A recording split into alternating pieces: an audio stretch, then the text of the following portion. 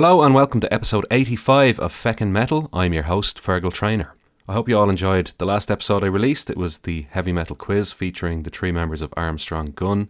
That one seems to have gone down quite well. And as I said at the end of that episode, it's something I'll definitely be revisiting in the future.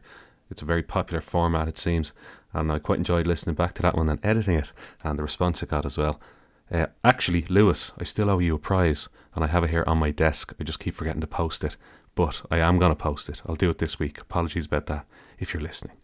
This episode is a continuation of what I started on episode 81 with my good friend George Silano, who you'll know as one half of the Judas Priestcast podcast. Priestcast podcast? Probably redundant to say that. You knew what I was talking about. Anyway, we spoke at the time about the new wave of traditional heavy metal, and we left that episode off by saying that we were going to delve into some specific releases, maybe some new releases from bands who fall under the banner of the new wave of traditional heavy metal. So that's exactly what this is. This episode focuses on 3 from 23, which means 3 releases that were released this year who are by new wave of traditional heavy metal bands. This is a fairly long episode, so I won't keep you too long here. I'm going to dive straight into it. So this is my chat with George we had a few weeks ago. And actually, since this was recorded, we've got another one in the can. So there's going to be another installment of this, same format, coming at you quite soon. Risky Georgeness. Hello, Fergal. What is good? What's the story? How are you? Or Sir Fexalot, as they say, as some people call you. Yeah, 1 or 2 people, all right, yeah. Or Andy from... Andy, who you met at Iron Maiden, just calls me Feck. Ah, yeah. Keep it short. Keep it simple. I like it. How are you? Good. A little nervous. I haven't recorded a podcast in 2 months. I hope I remember how to do this. Shit. Okay. Right. That's fair enough. I'm trying to think when the last time I recorded this. No, I'll be fine. I haven't recorded in a while either. I wonder when that was. So today, this evening, tonight, or it's nearly tomorrow here, we're going to talk about... Or whatever time of day it is, whenever you're listening. Of course, yeah, of course. Set the scene. We're going to talk about some new wave of traditional heavy metal bands who we selected to discuss. And this is kind of subtitled 3 from 23. And of course, that means 3 bands that released a new album in 2023. Not necessarily brand new bands, but releases that are new for this year. And we wanted to focus on particularly music that's new. Because, well, actually, it's a chat we were having there recently, and I think it would be nice to lead in with this is, I was chatting to you there the other day, and we were talking about the fact that there's a large contingent of music fans, and it creeps into heavy metal as well, of course, who do not discover any new bands, and there's probably a multitude of reasons for that. But beyond a certain point, they have their favourite bands. They might have their favourite bands from the 80s and 90s, and then they kind of have this cut-off point of, right, I'm not interested in discovering any new music anymore. The bands I have will do me for the rest of my life. I've got Iron Maiden, I've got Judas Priest, I've got AC/DC, I've got Queensryche, I've got whatever. And really, I don't have the energy. I'm not speaking about myself, of course, but like these types of people, I don't have the energy to That's go and discover. Yeah. So, you know, what are your thoughts on that? I know we discussed it with one another, but for the listener and people who probably have some of the same thoughts on it as us, why do you think that is, or why do you think that happens to people after a certain age? I am going to quote back to the study I read where there was findings that the average age when people start checking out or I should say they're checking out of the scene and they're not really discovering new music anymore, that tends to happen to a lot of people around their age, early 30s. And that's not even exclusive to metal. That's just across the board. There's human psychology. People become comfortable with what they know and are familiar with. And the process of discovery, it's not that it becomes harder. You can find anything you want with just a few quick Googles or YouTube searches. But I think people they run out of steam and they run out of capacity for trying new things. Yeah. Okay. And it's interesting you said there you can find anything that you want. And I think want is the key word here. So I have a lot of friends who are the same age as me, 37, 38. We all grew up together. And I know if I get into one of their cars to go, like they give me a lift somewhere, I know the music they're going to put on is music that they liked when they're in their 20s. And like I have one particular friend and I know if I get into his car, I almost can predict what type of tunes they're going to play. And I know exactly what he's going to do. He's going to put on a Spotify playlist, a playlist he has curated, which captures all of the music that he liked 15, 20 years ago. And I know for a fact that this person, he's not going to listen to this anyway, but I know that he's never ever going to bother his arse listening to any new bands. But he was such a huge music fan back in the day, and we would have kind of traded bands. And this isn't my friend Kevin, by the way, in case you're wondering, it was him, not him. He's well up to speed with a lot of new bands. But we would have traded bands back in the day, even swapped cassettes. This is how far we're going back, and CDs, and ripped each other's music collections from our PCs onto our MP3 players, all this. But I just know after a certain point, he just kind of gave up. And I kind of think I won't say it's sad, but I think it's a shame that people do this because, as you said, everything is there at the click of a button. And you've got Spotify, you've got Bandcamp, you've got the world at your fingertips. And while it's never been so easy for people to discover new music, after a certain point, it's almost like it's never been as difficult for them to care about it. Or it's never been, it's so difficult for them to actually care about it.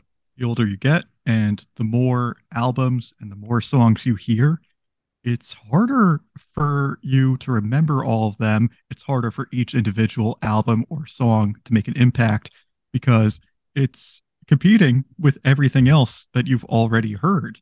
And people don't have infinite memory and they don't have infinite time. And I think that's what leads a lot of people to stop checking out new music, even though they may be aware that some of it out there is pretty relevant to their taste.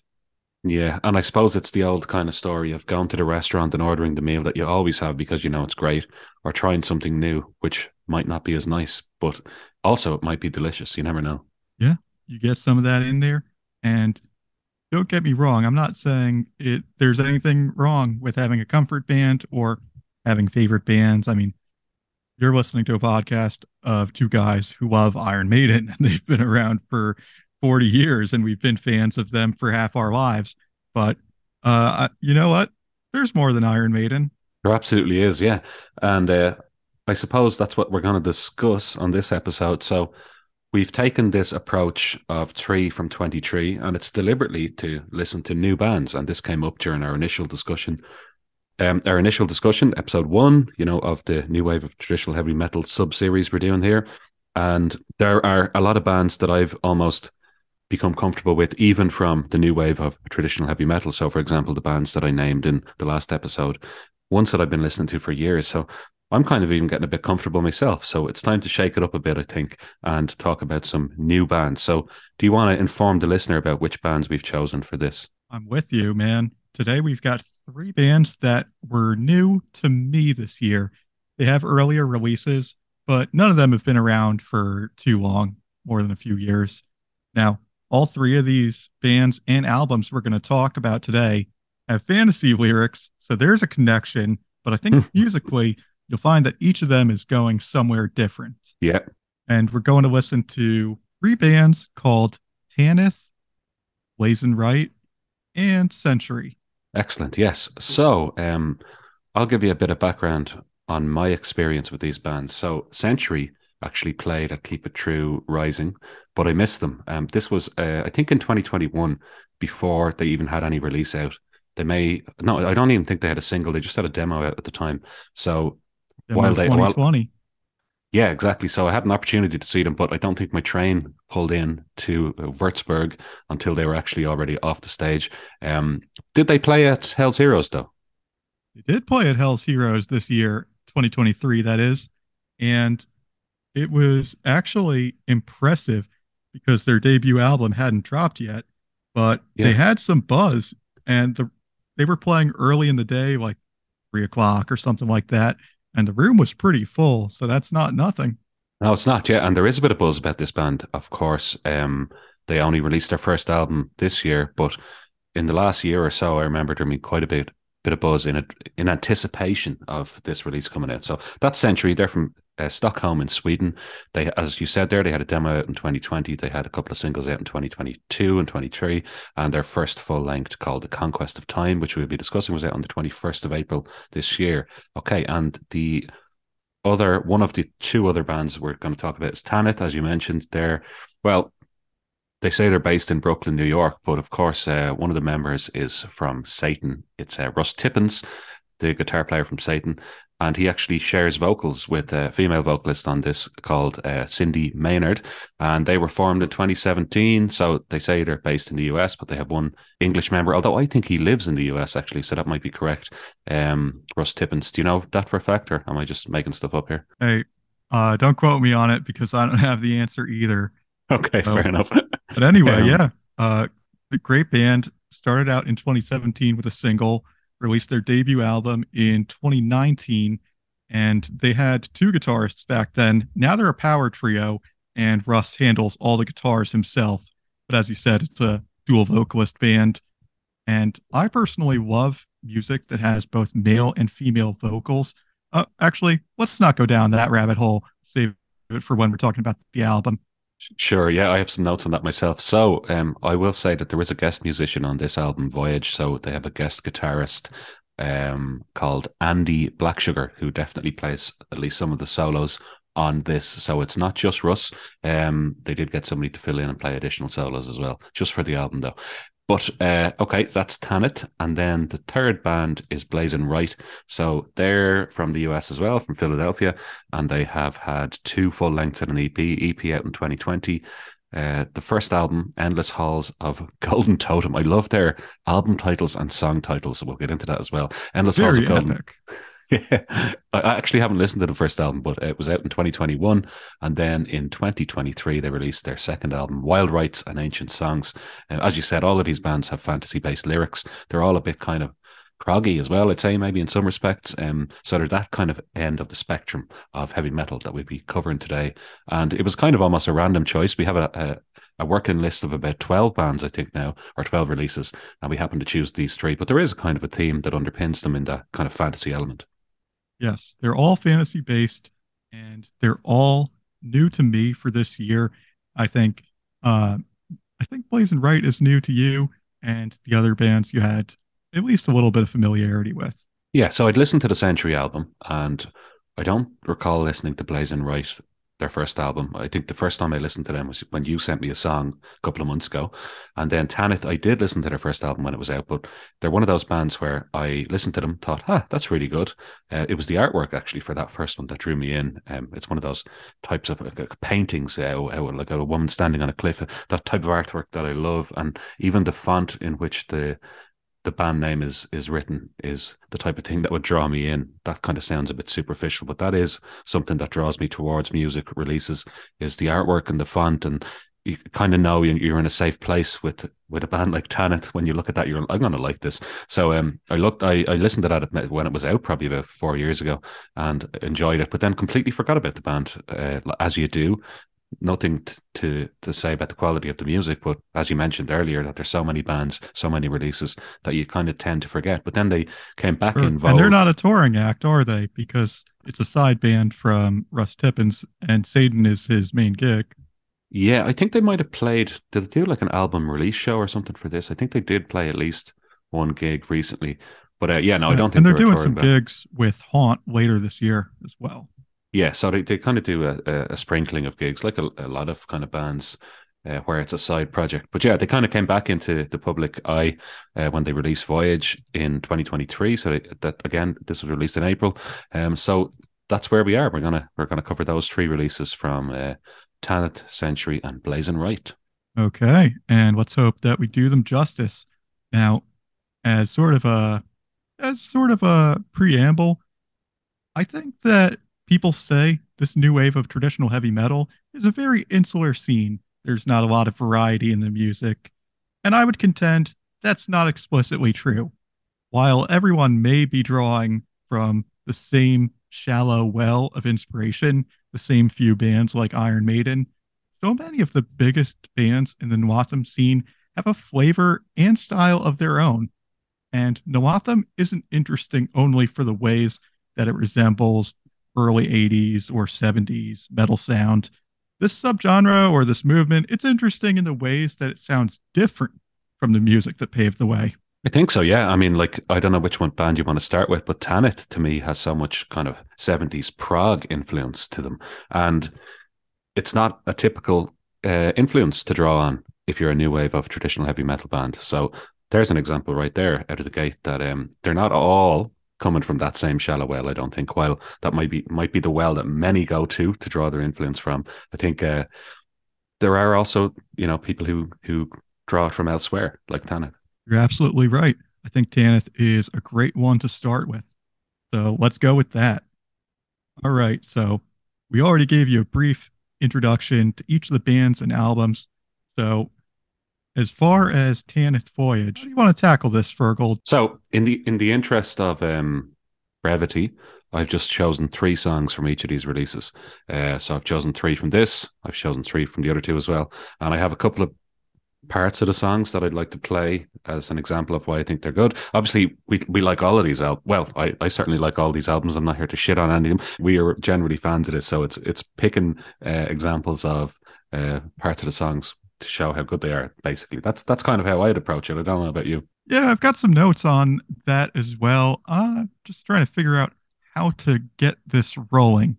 Let's start with track 1 on Voyage. It's called Snow Tiger, and I think the intro to this track is kind of a scene setting piece of music. So I'll cue it up here. Hold on a sec.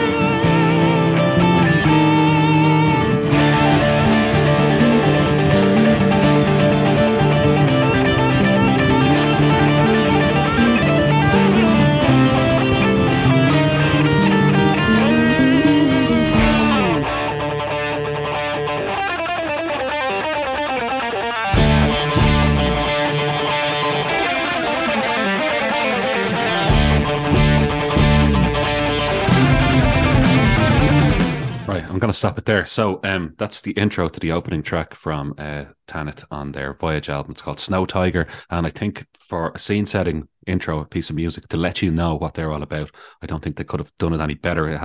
It's a melting pot of influences there. You've got the acoustic opening, you've got the electric following through, then you've got that really fast riffing. Russ Tippins is an underrated guitarist. I'll say that now.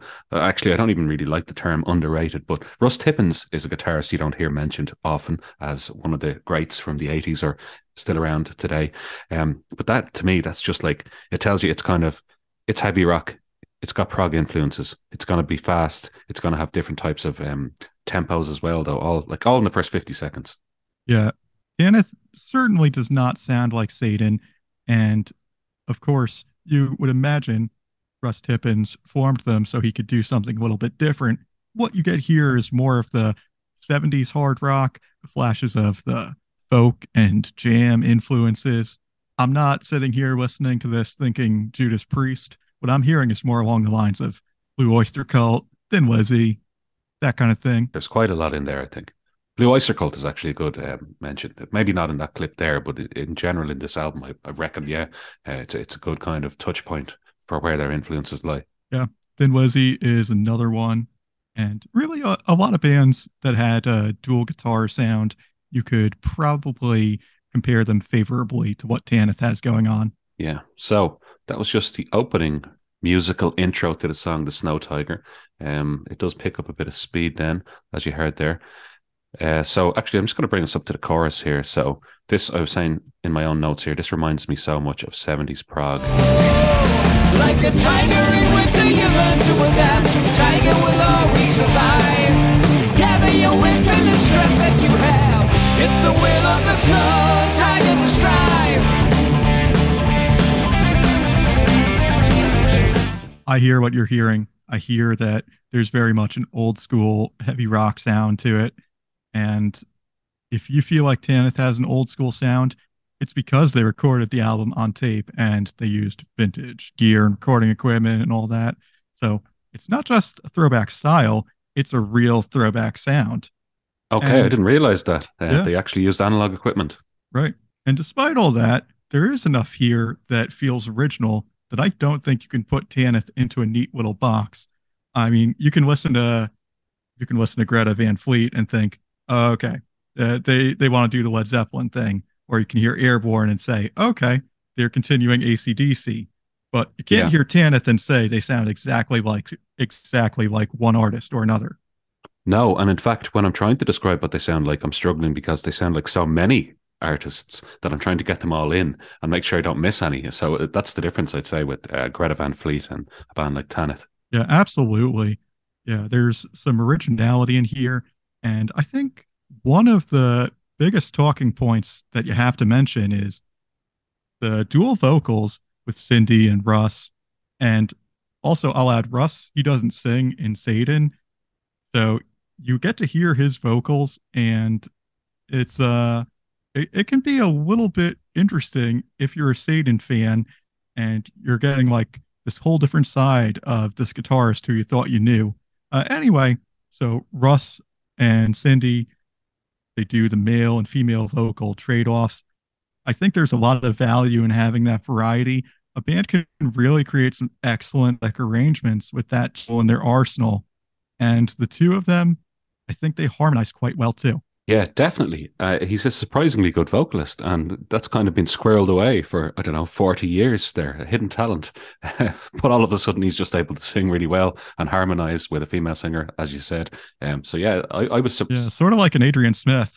There you go. Yeah, well, I think we all kind of knew Adrian was good since the 80s, but I mean, Reach Out is one of my top secret favorite Iron Maiden songs, even though it's not an Iron Maiden song. But yeah, I've always enjoyed Adrian's vocals. But yeah, it's interesting when you like, and also, by the way, like he's in his 60s, or I think he's 60. He doesn't look anything close to that age. He looks like he's about 40 or something. He must be living well. Yeah, well, not according to Jarvis. Jesus Christ. I remember when I did an interview with him a while back, and he was talking about going on tour with Satan, and he was saying he was basically wheeling Russ Tippins through the airport on a luggage carrier because he was so pissed. Sounds like a fun guy.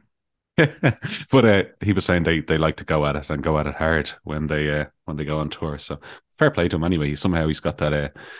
He's kept those genes intact. All right, so I have one more piece on this song that I wanted to play. So it's kind of an instrumental breakdown post-chorus. So just give me a sec now and I'll cue that up.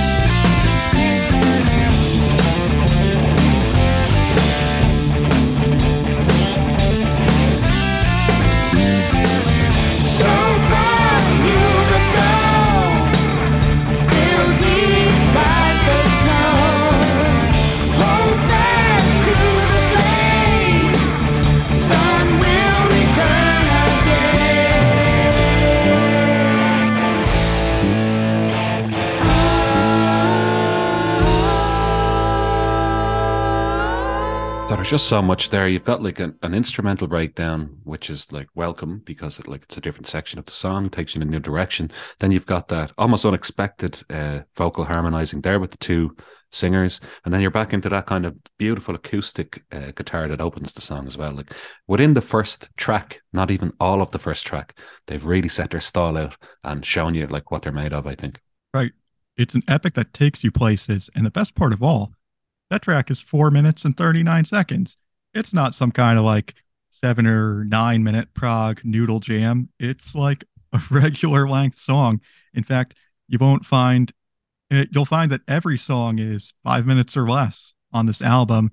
So it's really approachable. You don't have to dedicate a real sit down, listen to it like you would something, I don't know, like a Dream Theater album. Yeah, I 100% agree. I think there's a couple that just reached the 5 minute mark, nothing over 6 though. And yet when you listen to it, you feel like you've listened to maybe like a song from Tales from Topographic Oceans or something like that. You know, there's so much going on in it that you're like, I've just listened. I've listened to a suite of music here, but it's only been 4 or 5 minutes. Yeah, it's great that they get so much into each song. Yeah, so there are many highlights on this album that it's really hard to narrow down the best parts, but this is definitely one of the best parts for me. So if you could cue up the song Flame, play it from 30 seconds.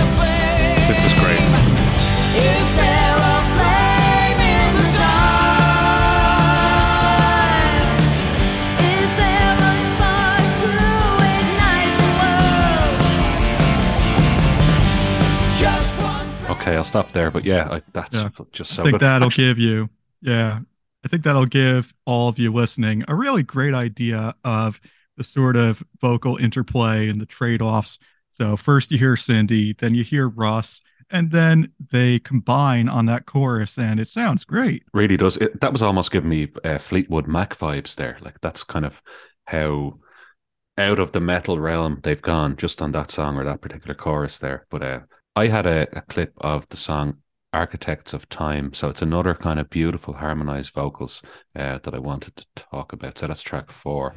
We were the architects of time.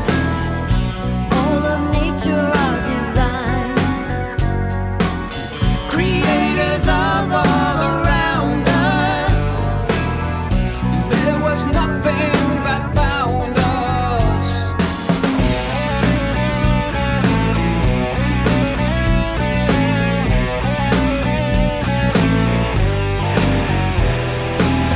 We were the sorcerers of time.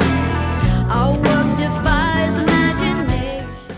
Yeah, I'll stop it there. But yeah, just like, you think, all right, I'm listening to Fleetwood Mac again. No, you're not, because listen to that goddamn riff that came in after that. And there's a fantastic bit of soloing in this song as well. I'm happy that you picked out that part to play because that's one that I had written down as well. There are riffs on this album that I know I'm never going to forget. Like that's one that's going to live in my head in instant recall. Like I'll be driving and then just one day out of the blue it'll pop in. Right, it'll just show up in my head and it's going to live in there. Anyway, you said you had another from this song. Live in your head rent free. I'm just going to play the solo here.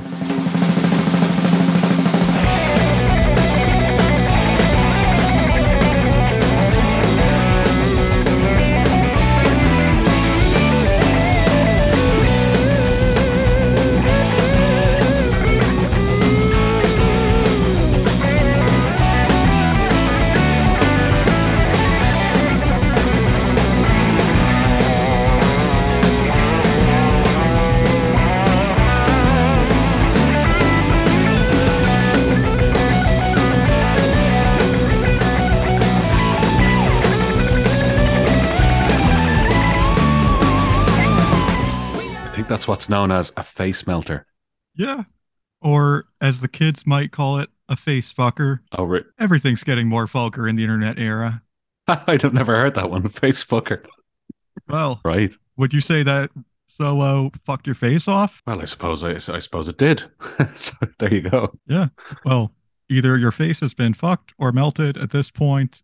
That solo, whatever you want to call it, it slays. Oh my God, it's unbelievable. Okay, anything else on this album that you wanted to discuss? Well, I think that with the clips that we've played, you can already see what I wanted to bring up, that there's good variety across the album. You get the range of speeds that keeps things interesting. It's not fast all the time. It's not slow all the time. Sometimes this record is heavy. Sometimes it's more chill. And in the end, it doesn't overstay its welcome at 9 songs and 43 minutes. And I talk a lot about my preferred album length, how I like it right in the 35 to 45 range. I'm not strict about that. I'll listen to any album that's good, long or short. But if I had my preferred way, I think 35 to 45 minutes is my sweet spot. 40 minutes exactly. I mean, not that any album has ever been 40 minutes exactly, but 40 minutes is my sweet spot as well. I have out there in the other room a stack of Neil Young albums, one of my favorite artists that's not metal, and in the 70s his albums were around that mark. They were 35 to 40 minutes, a lot of them around the 40-minute mark, and to me that's just perfect. It's like, it's exactly the amount of time when I don't have time, let's say, that I can dedicate to listening to a full album. I don't necessarily always have time to listen to the Book of Souls, but give me Neil Young on the Beach, 36, 37 minutes, don't fucking have time for that. There you go. I do have one other piece of music I wanted to play from this. Actually, 2. So it's the song Never Look Back. It's the finale. It's I think it's the longest song on the album, but it's only 5 minutes and 39 seconds. No, there's one 5:54. Sorry, that's 7 Moons. Second longest song of the album. Again, it feels like a prog epic, but it's only taken up 5 minutes and 39 of your time. They're so courteous with their epics that they don't waste your day. But there's a brilliant bit around 56 seconds I just want to play.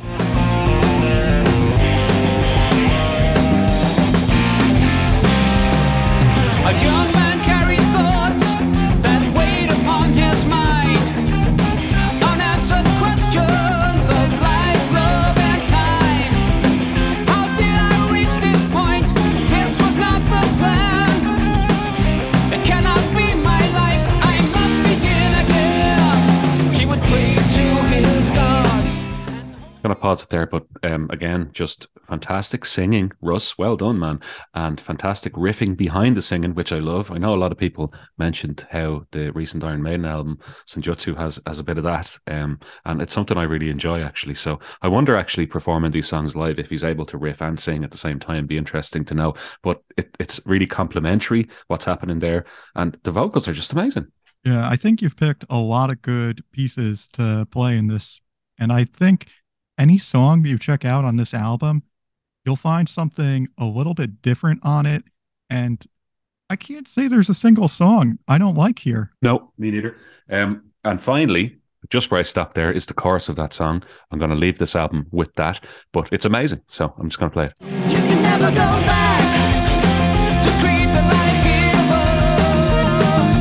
Time is a flowing river. Never look back.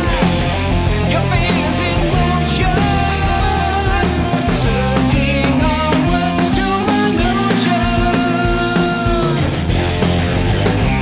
There you go. So initially you have the kind of clean riff behind the chorus, and then it gets a heavier, more kind of gain on the riff. The second kind of line, the second bit of the chorus, they sing. It's just unbelievable. There's so much thought and so much thought and creativity put into each part of all of these songs, and the playing is so precise and the singing is so spot on. And I've only listened to this album for the first time this week, by the way. The other day, actually, when I texted you, it was the first time I ever listened to it, and it's just amazing. Oh, I'm glad it made an impact on you so quickly. It's definitely an album that I loved from first listen as well. And you're talking there about how remarkably well written and composed that these songs are. Now, Russ Tippin's, his experience in Satan is nothing to sneeze at. Their first album, Chord in the Act, came out literally 40 years ago. Yeah, so 83. Russ has had so much time to perfect his songwriting craft, and it's because this band now, Tanith, they are an outlet for him to get out all those ideas he's been building up that weren't the right fit for Satan. So, it's a side thing, but you can tell it's a side thing that he's passionate about, and he put a lot of work into it. Absolutely. And I'm glad he did. And I'm going to go back and listen to the first album again, because it's been a long time. It's probably been 4 years since I listened to it. I used to keep these, and actually I still do, but I'm not as up to date as I used to be. I make a playlist every year since about 2017, and I call it New-ish rock and metal. And I put the year like 2017. So I've done one 2017, 18, 19, 20, etc. up to this year. And I went back to my newish rock and metal 2019, and there's a Tanith song in there. So I was listening to them. I just kind of forgot about them. So I'm definitely going to go back. And I was looking up a nice t-shirt and vinyl package that's available. And I think I'm going to buy this, because this is one to have on vinyl and sit down and really concentrate on, I think. Yeah, especially with how nice that album art is. Okay, so Snow Tiger, Tanith, go seek it out. It's available on Spotify, but obviously, physical copies and all that available too, if that's your type of thing. Where do you want to go next? We have Century and we have Blazon Rite. Okay, let's do Blazon Rite. Grand. Okay, so I don't know if you said this earlier. I'm not sure. What's your background with this band? Is this just the first one you've listened to, or did you listen to the debut? Sure is. Yeah. So we're going to talk about Wild Rites and Ancient Songs. Again, an awesome title. It's the second Tanith, it is the second album from Blazon Rite. Released their demo in 2020 and debut record in 2021. And I would say this band and this album, they're a little more out there, a little more obscure, but I've seen a few people share the album whose opinions I trust. So I checked it out, and I was very pleasantly surprised. And there's no real story to it. Some folks I like on Twitter just posted about it and said, hey, why don't you give this a shot? And I said, let's go. And I'm glad I did. So this is a 5-piece band from Philadelphia, 2 guitarists, bass, drums, and a singer who has a really unorthodox style of clean vocals. Johnny Holiday, baritone A Yeah. baritone voice reminds me of Danzig a little bit. Yeah, I'd say that's a good shout. The baritone is one of the first things that I picked up on.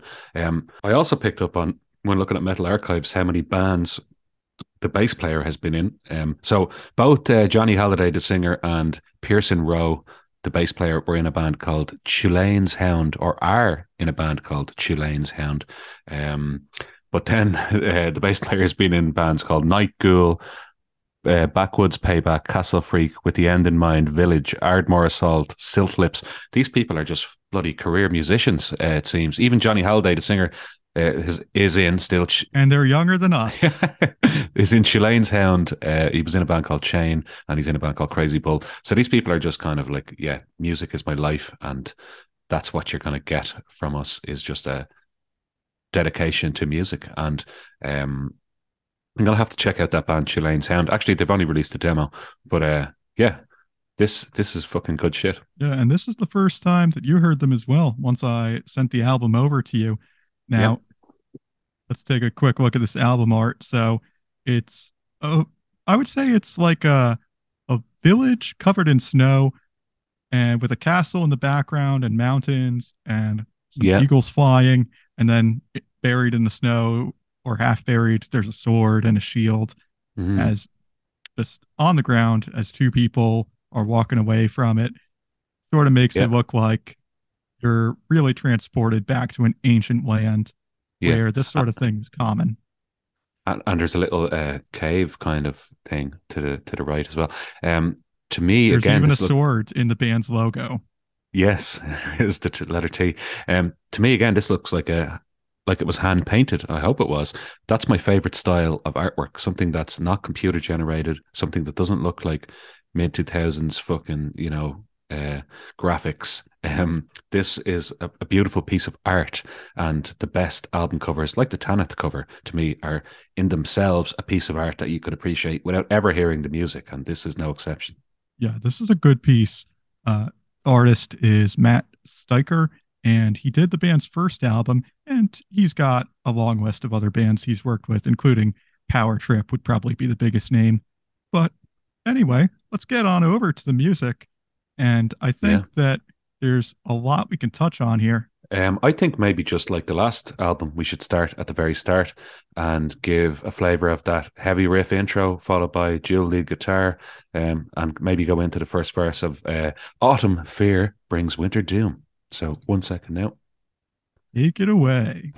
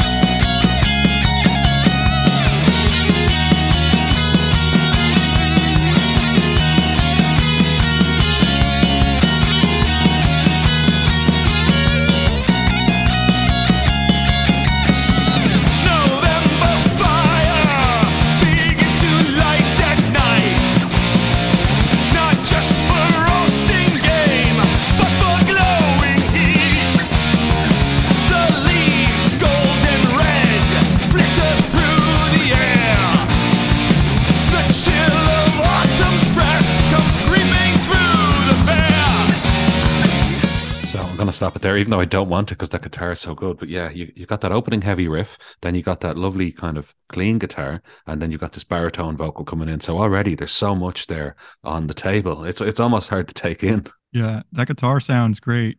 It recalls something of a early US power metal kind of guitar and sound. Yeah, I'd say so. Yeah, a bit of Jag Panzer or something like that. Right. Yeah, I was about to say not just the guitar sound overall, like yeah, I would compare it to Jack Panzer, Manila Road, maybe Brockus Helm.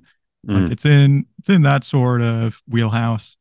And if you're not familiar with any of those bands, well, there's some more homework for you.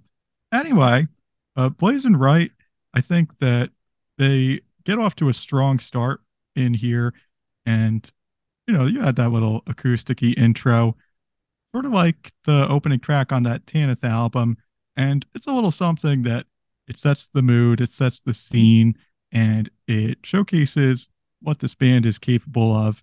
Because what you have here is another band who is basically they're trying to take you away to a fantasy world. Mm. Yeah, I completely agree. Yeah, 100%. Do you want to go on with this song or play another bit? Yeah, let's hear a little more. I think the chorus is worth hearing. So again, like I'm just gonna play it. I have so many notes here, but I'm just gonna play it. You can hear for yourself. Let it run. Can we enjoy the day before the sun fades away and the ice freezes the fields? Autumn beer brings winter doom.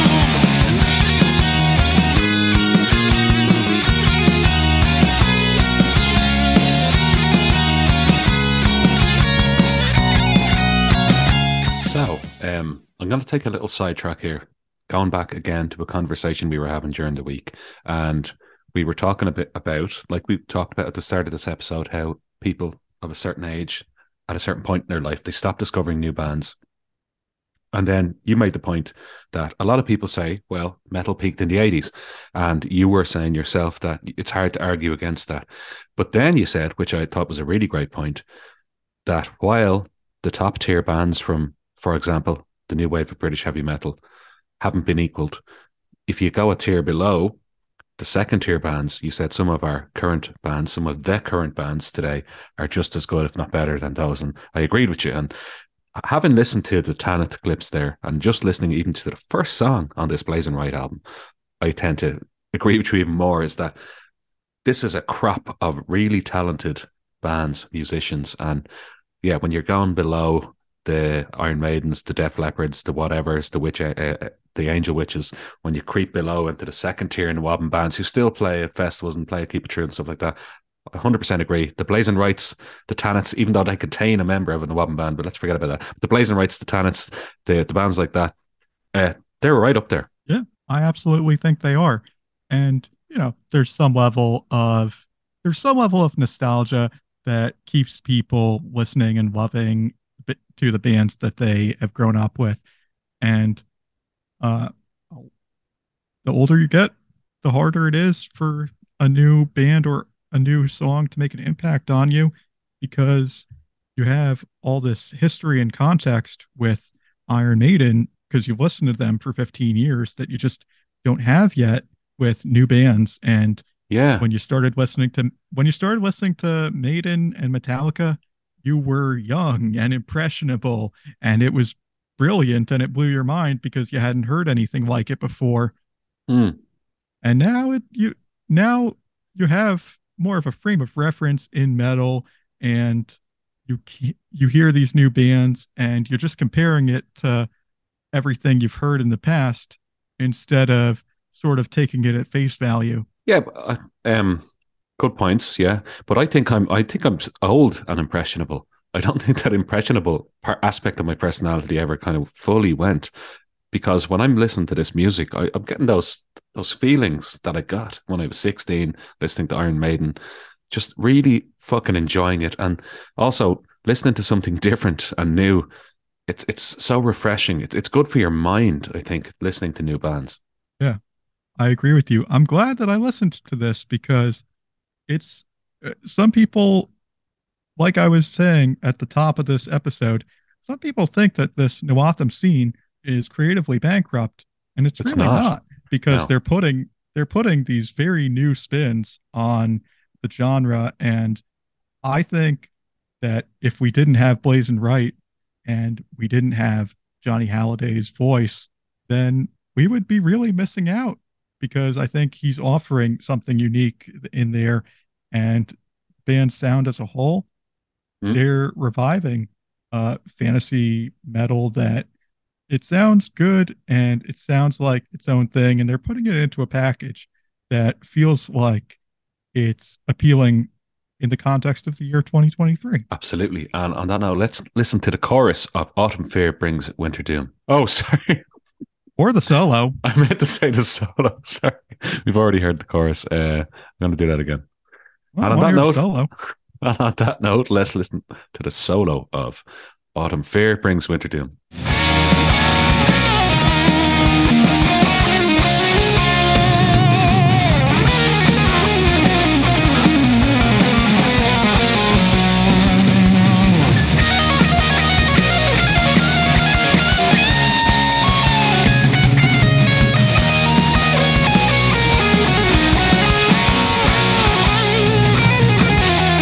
Fucking great shit. Like, I'm sorry I can't be more articulate than that, but that's what it is. It's fucking great shit. Yeah, and then the song shifts into high gear there. I don't know. You were cutting it off right as it was starting to really speed up, which is okay. I'll play it again. Listener, Hold on. Just go back and listen to that whole song then. Let's pick it up a bit. Hold on. Get the howl of the wolf for a time. We forget all the children we lost. The earthly brown becomes a blinding white. The long days turn to long grinding nights.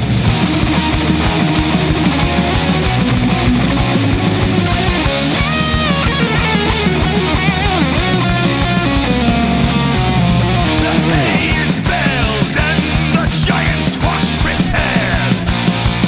The cornucopia cracks with the bounty of the beast. Elders look on. Sorry, I'm at risk of playing the whole thing there, so cut it off. Give people something to discover. But yeah, it's just amazing. Great song, great band. And we're only on the first track of that album. Yeah. Thank you to my friends who told me to check out Blazon Rite because you picked a good one. And hey, like you said, Fergal, that's just the first track. And I've got some things to say about a few more of these songs that we could go on to. Okay, take it away. I have a couple of notes here, but let's see what you have. Yeah, listen, this album is weird. There's something about it that feels familiar, and yet it's different. You know, you've got the vocals, and then in the songs themselves, sometimes Blazon Rite, they take musical turns that you wouldn't expect. And the title track is a great example because they had these bird calls that really tripped me up the first time I was listening. So if you're making Best of Metal 2023 awards, please keep Blazon Rite in mind for the category of Best Nature Sounds. That's probably a Grammy category at these days as well. Okay, Right. do you have any particular part of that song you want to play? Play it from the beginning. Let's hear it. Cool.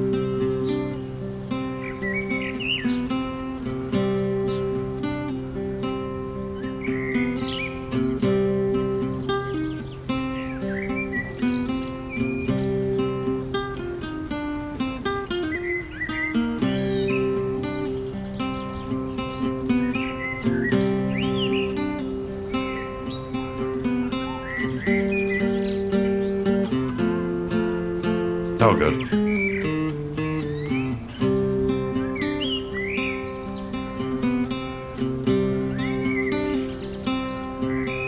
Church bells there in the background. Didn't hear those.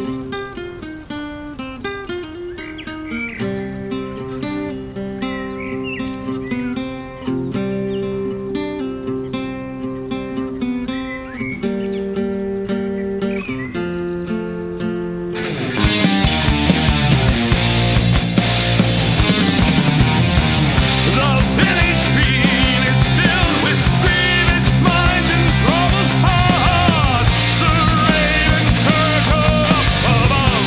The dead are cleaned and bound in silk. Rosemary incense. The village green is filled with fearless minds and troubled hearts.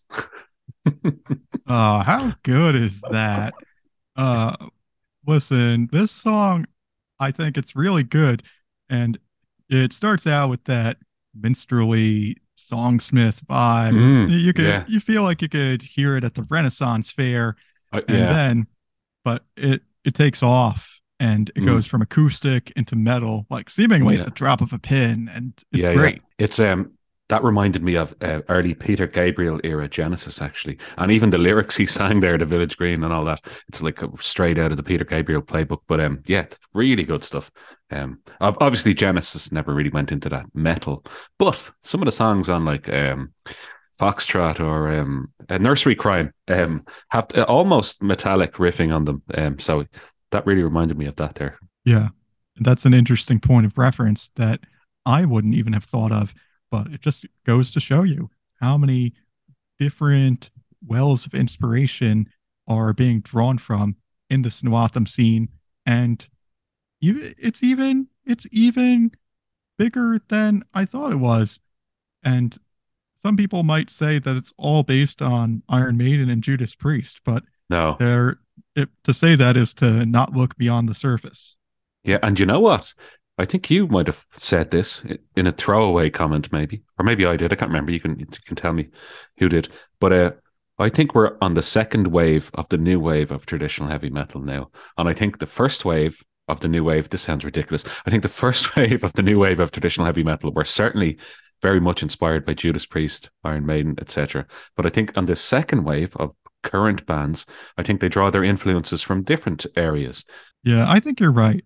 And I think that's something that we're kind of showing off here today with the different clips that we're playing. Yeah, I think Johnny Halliday is the baritone Peter Gabriel. You can copyright that. They need to print that on a t-shirt now. That'll be a big seller.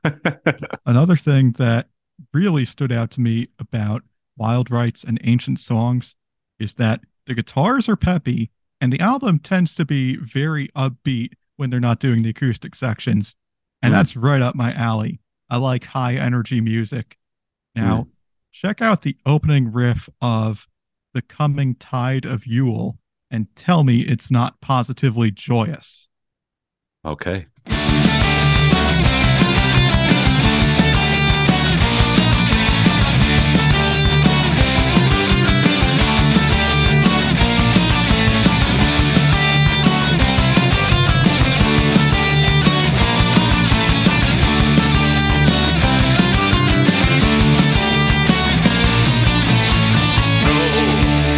You know what came to mind there when I started listening to that? Obviously, I've listened to it already. Do you know the Blaze Bailey song? It's gonna be a crazy, crazy, crazy, crazy Christmas. Oh, man. Yeah, but no, okay, I think that has a similar sounding. Here's Christmas song right here. It's got Yule in the title. There's snow on the album cover. Yeah, I'm calling it a Christmas song. It is. It's a fucking carol. Yeah, no, that's a great riff. Great riff. I really wanted to highlight that riff to show off the aspect of the upbeat and peppy guitars. And if you liked that, then you'll hear plenty more of it on the album. Yeah. So one of the songs that stood out to me was called Mars of the Stormborn Riders. The opening riffing, which is great, but then followed by this fucking beautiful dual guitar, which we've kind of almost already come to expect.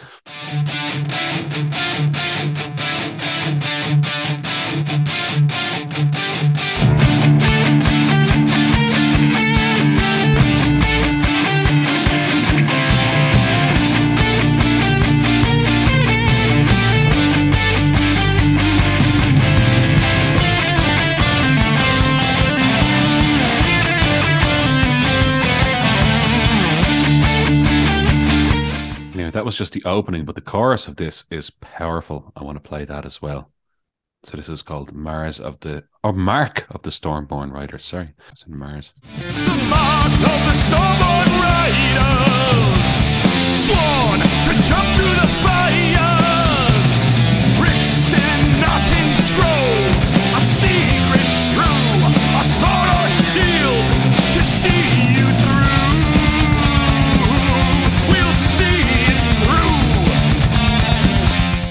I think Johnny Halliday's vocals are a breath of fresh air in the NWOTHM.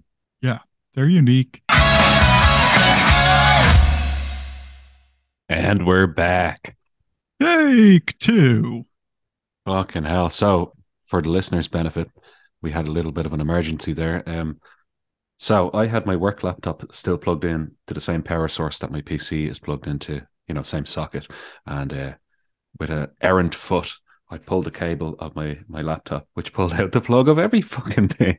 So my computer just shut down completely. A little bit of technical difficulties. And I had a fucking shit fit for a few seconds. But when I turned it back on and I clicked into Zoom, the meeting had still been recorded. Thank fucking God for modern technology. I would not have wanted to have to do all that again.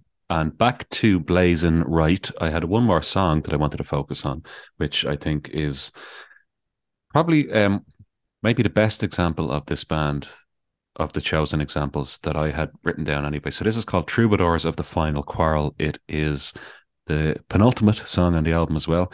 And I've just written here, first 47 seconds, magic. So I'm just going to play that now.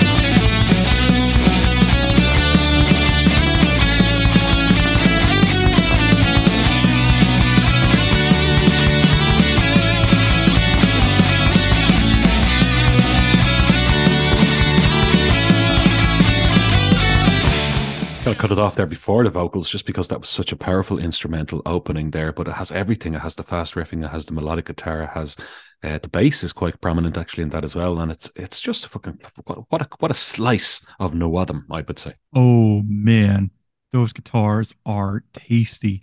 That's actually the shortest song on the album, and it hits you right away. That's probably the one where the power metal influence comes out the most. Yes, and I think a very good example of that is the chorus of this song. So I'm just going to cue that up here 1 second there now. Proper USPM, as they call it. Troubadours of the final quarrel, take our place at the end of time. Ragnarok or Kali-Yuga, victims of fate for the end of time.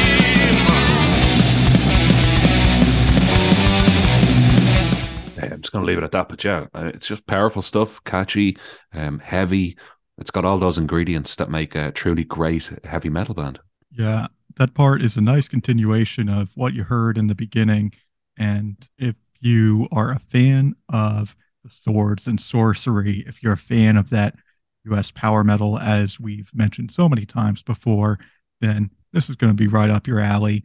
And like we said, it has the old school influence, and it sounds a little old, but it also sounds a little new. It's got a little bit of its own flavor. Yes, exactly. So that's Blazon Rite. I'll be happy to leave it there with that album, Wild Rites and Ancient Songs. Now, I noticed you used the word penultimate twice in this episode. You featured the penultimate song on both of those albums so far, and I'm gonna totally interrupt and go off on a tangent. Your word of the day for the third to last of something, antepenultimate. Oh, never heard that before in my life. There you go. George facts. Yeah. Teaching you all something totally unrelated to metal. Cut it if you want. I just wanted to go on a tangent because that popped into my head, and I am on my third beer. And of course, Blazon Rite was the penultimate of these three bands that we're going to be featuring. And Tanith was the anti-penultimate. Excellent. Brilliant. Okay, I'll remember that one. Good. Should we get to the ultimate band?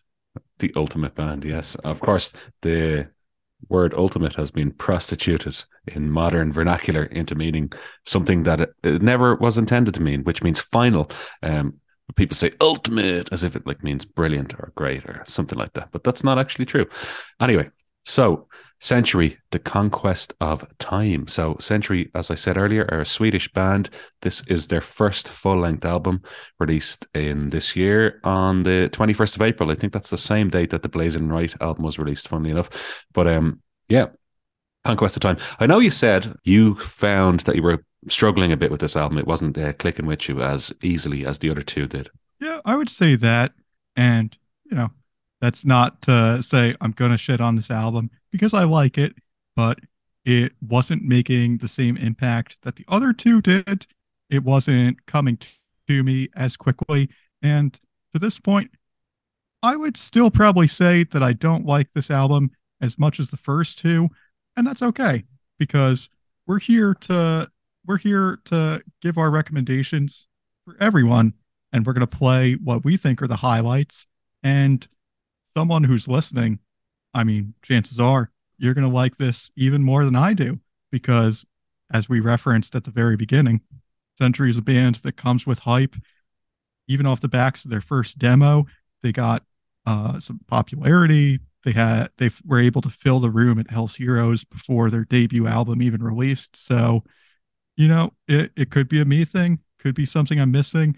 I kind of refer to them as discount store eternal champion, but we'll play the clips and you'll be the judge of that. Bargain basement eternal champion. Okay, so I quite like this album. It reminds me of Eternal Champion, but it also reminds me of the Swedish band Heavy Load. And seeing as they are a Swedish band, I assume that Heavy Load was a strong influence on this. And from the opening track, the opening seconds of the opening track, I think you can hear that. So it's called The Fighting Eagle. I'm just going to play that now.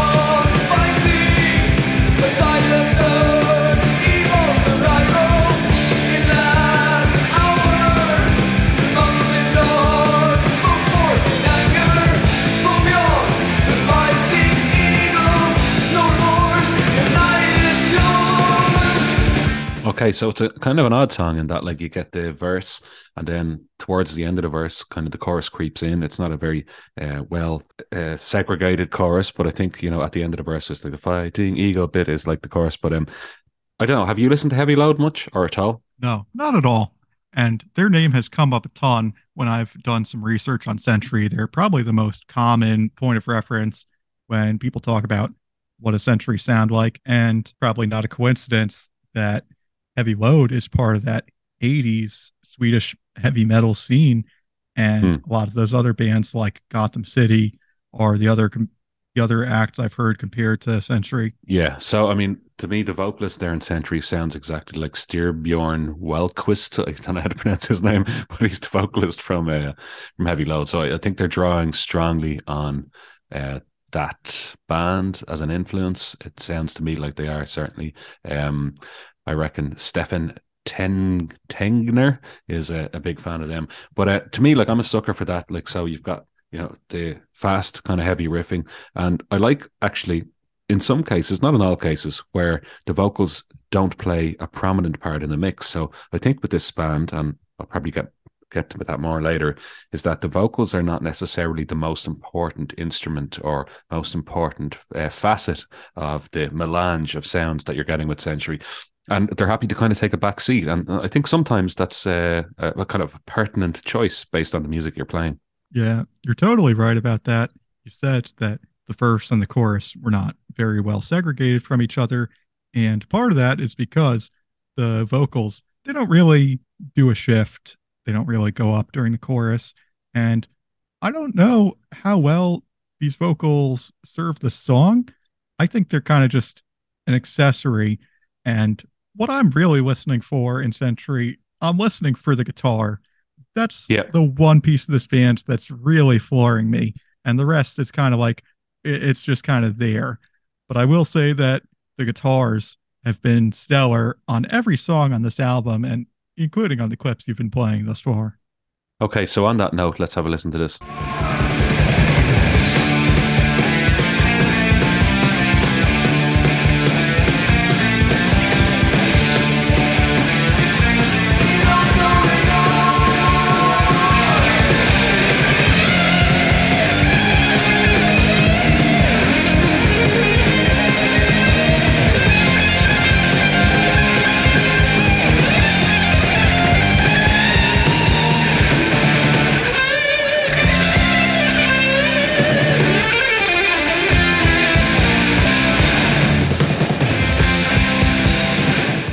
to stop there. Tell me that isn't fantastic, George. Tell me. That's awesome. I'm not going to tell you because then I'd be a liar. And I did not come onto your podcast to lie to the listener. Oh, this is our podcast, George. Don't say mine. It's ours. Okay, so actually the next song on this album of note to me is actually the second track, so the one that follows this. It's called Black Revenant, which I think is a great title. And I'm just going to play the intro again. It's a great chugging tempo, and I'm a sucker for this kind of sound, I will say.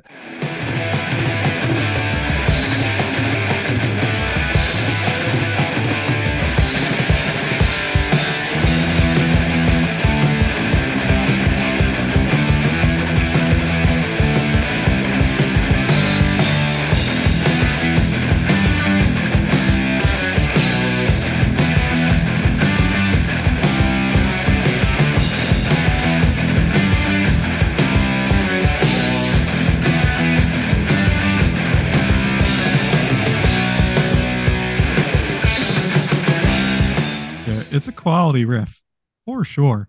And like I said, the guitar is the highlight here. I'm hearing a lot of compelling riffs, and you get the solos, get the shredding, but there are also thoughtful melodies like you would hear in the last minute of this same song, Black Revenant.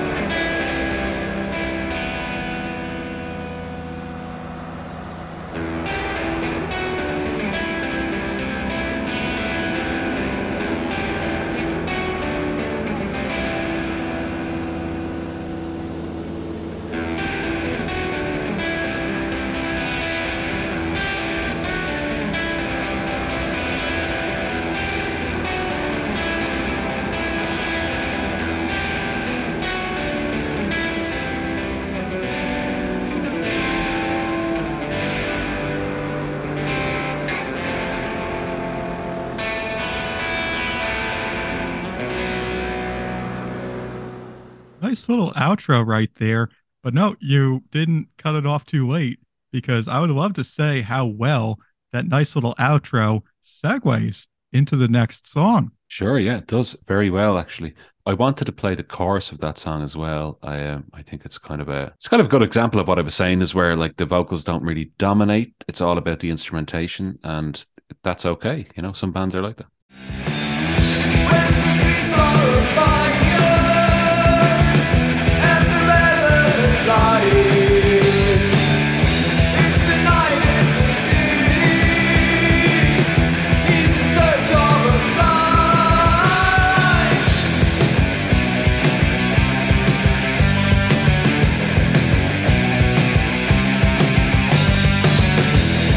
Revenant, cast into fire.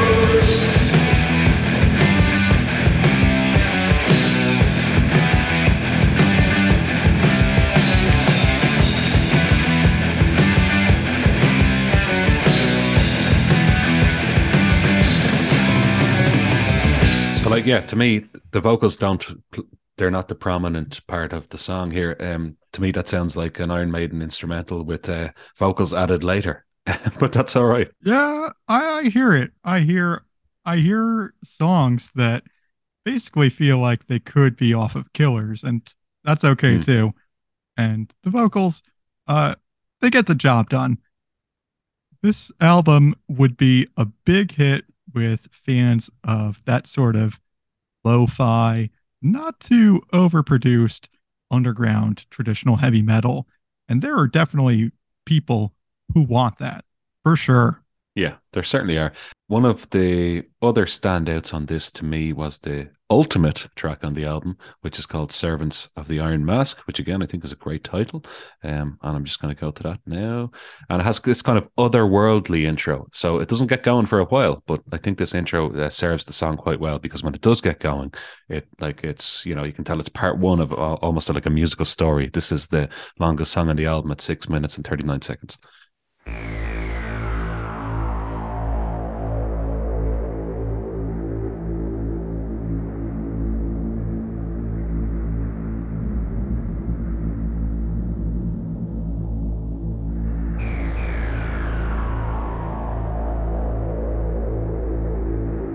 we're in kind of 80s sci-fi territory here.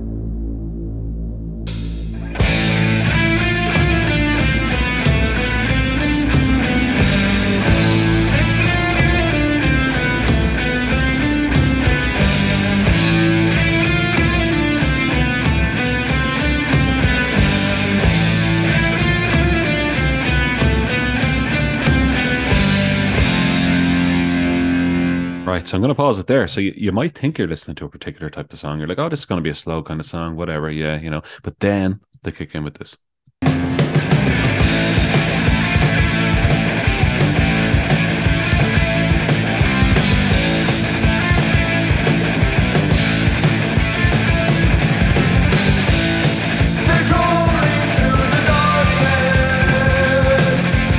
By the way, this is the most Eternal Champion that they've ever sounded on this album.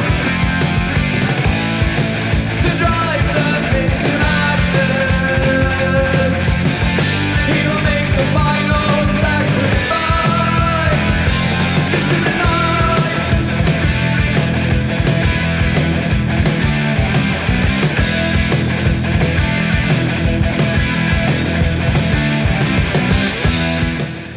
Kind of pause it there slightly before the chorus, but again, to me that's great fucking shit. Like I can headbang to that. I was there on the call, as you saw, but I do get the Eternal and that Champion. song is called "The Armor of Ire" by not Blazon Century. Oh, you fucked your own joke up there, George. But I get you. No, look, it does sound like Eternal Champion, but at the same time, isn't it about time that bands became influenced by Eternal Champion, who, you know, his first release was in 2016, or whose first full album was in 2016. So, like, it would be like a band coming out in, I don't know, 1987, having been influenced by Iron Maiden, and you know that's fine. It's okay. I don't think the whole thing is a pastiche of Eternal Champion. I think there's many influences there. I think, as I said, Heavy Load. I think Eternal Champion, and other things as well. Like, so it's okay. I think, you know. This is the epic on the album, and with that spacey synthy intro at the beginning, you get a little bit of something extra that you don't have on the other songs. So they didn't go overboard on the spectacle. They sort of took that and they saved it for the end with this one song. And it does build up into a really raging gallop in the verse and the chorus.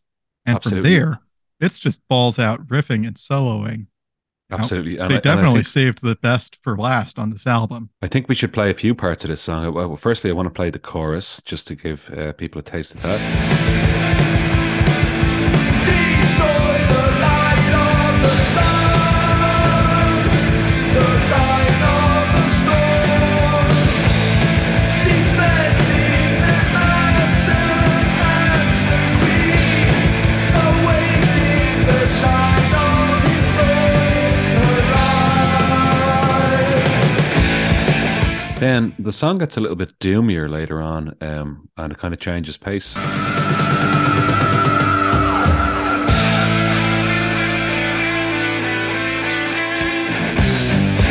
That scream, and then when it goes into this, it gets delicious. And the song has its ebb and flow. Yeah, so many different parts to it. And there's a fucking great drum pattern here, drum fill.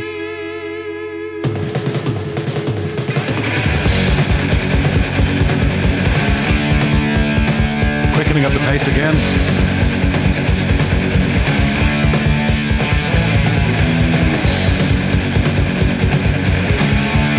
I'm just going to let this play for a while.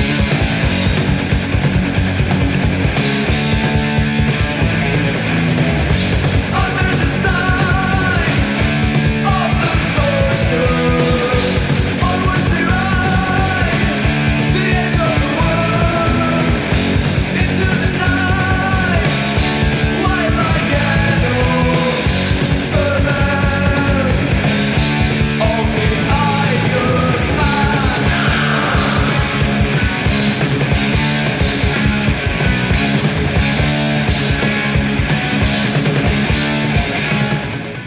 that's enough there. But yeah, so many different musical passages in this. This is kind of their epic. This is their multi-part epic, which has loads of time changes, has different kind of tempos, all that type of stuff. It's fantastic. They saved the best song for last. I love it. I think that if you're listening to this album and you make it this far, this is a treat. This is a reward for sticking it through. Yeah, and there's a lovely little bit of soloing at the end.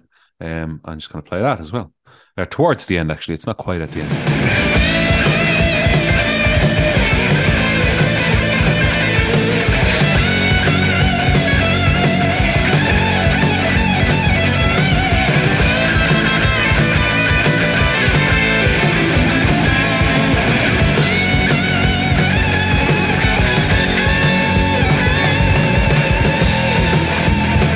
What I like about that solo is it doesn't go to places melodically where you'd expect it to go. It kind of takes a left field turn there. We're expecting to hear particular notes, and then it goes, oh no, we're going to play something else.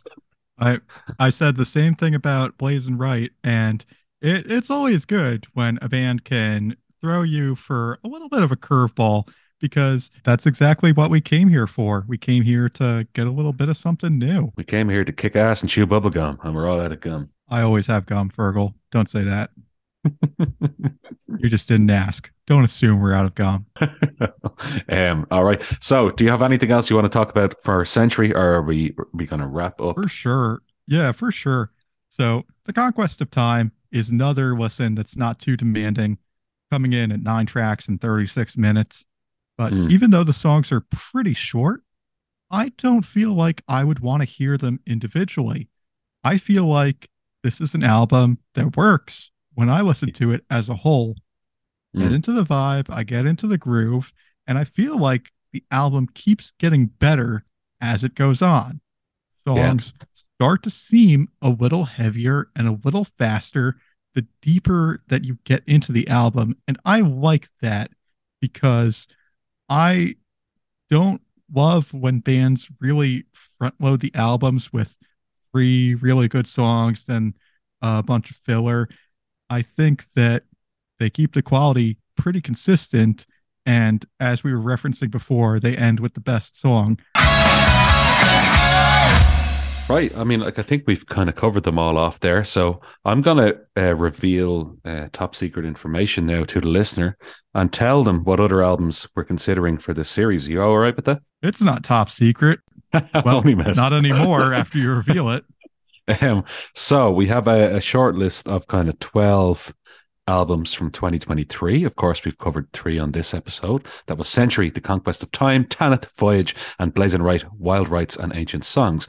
Also in the mix for future episodes, not saying we're going to cover them all, but we have Witch Hazel, 4, Sacrament, Shadows, Out for Blood, Stray Gods, Olympus, Amethyst or Amethyst, I don't know how you pronounce that, Rock Knights, Tail Gunner, Guns for Hire, Smolder, Violent Creed of Vengeance, Night Demon, Outsider, Haunt, Golden Arm, and Screamer, Kingmaker. So we will definitely be getting to some of those albums, if not all. Let's see how we get on. And that's going to be a kind of, this is getting ridiculous now, but like Feckin NWOTHM is a series within a series, but 3 for 23 is a theme within Feckin NWOTHM, I reckon. So it's like a dream within a dream. We're doing magic here. We're in Inception.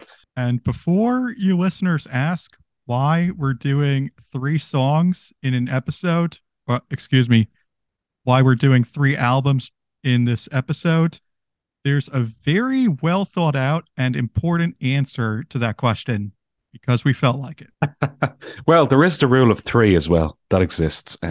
So things are better in 3s. Comedy, you know, when you're doing stand-up comedy, if you make if you're doing this kind of misleading kind of part of your stand-up comedy and you make a mistake once, you make a mistake twice, and the third time it's a joke, I think that's kind of a well-worn path. And I think the rule of 3 generally exists in a lot of different areas. And yeah, because we fucking feel like it, as George said. It's the right amount for the average person's attention span, I think. That any more than this, and you're not even going to remember what Tanith sounded like at the beginning. So we're going to leave you with those 3, and hopefully that's a good amount to check out until Fergal and I meet up again for another 3. Alright, so that was my recent chat with George Silano from the Judas Priest cast. I hope you enjoyed our selections of 3 from 23, and if you did enjoy any of those bands, I hope you go and check them out and maybe buy an album or buy some merch or whatever, but give them a listen, go and investigate them if you like the clips that we chose on this episode. As I mentioned at the start of this, there is another installment of this already recorded. It's the same format as this. We chose another 3 releases from 2023. That's going to be coming soon. Also coming soon, hopefully, I have a couple of interviews with band members. I haven't done some of those in a while, and if these go to plan, it'll be at least 2 people who have never had on the podcast before, so hoping that they all go to plan. One of them is set up, one of them is in the process of being set up. So, yeah, let's hope that they happen. Other than that, I will be chatting to you very soon in another installment with George, as I said. If you want to follow George, you can follow him on Twitter. It's at RiskyGeorginess, or you can follow his podcast, the Judas Priest Cast, at Judas Priest Cast. And I am aware, as of today, I think, reading on Twitter, that they are starting up a season 2 of that podcast in September, so keep an eye out for that. Always an enjoyable listen. Anyway, you can also follow me if you like, at Feckin Metalcast. I don't often say that, but yes, that's my Twitter handle if you want to follow me there. That's going to do it for this episode of Feckin Metal. I've been your host, Fergal Trainer, and I will see you next time.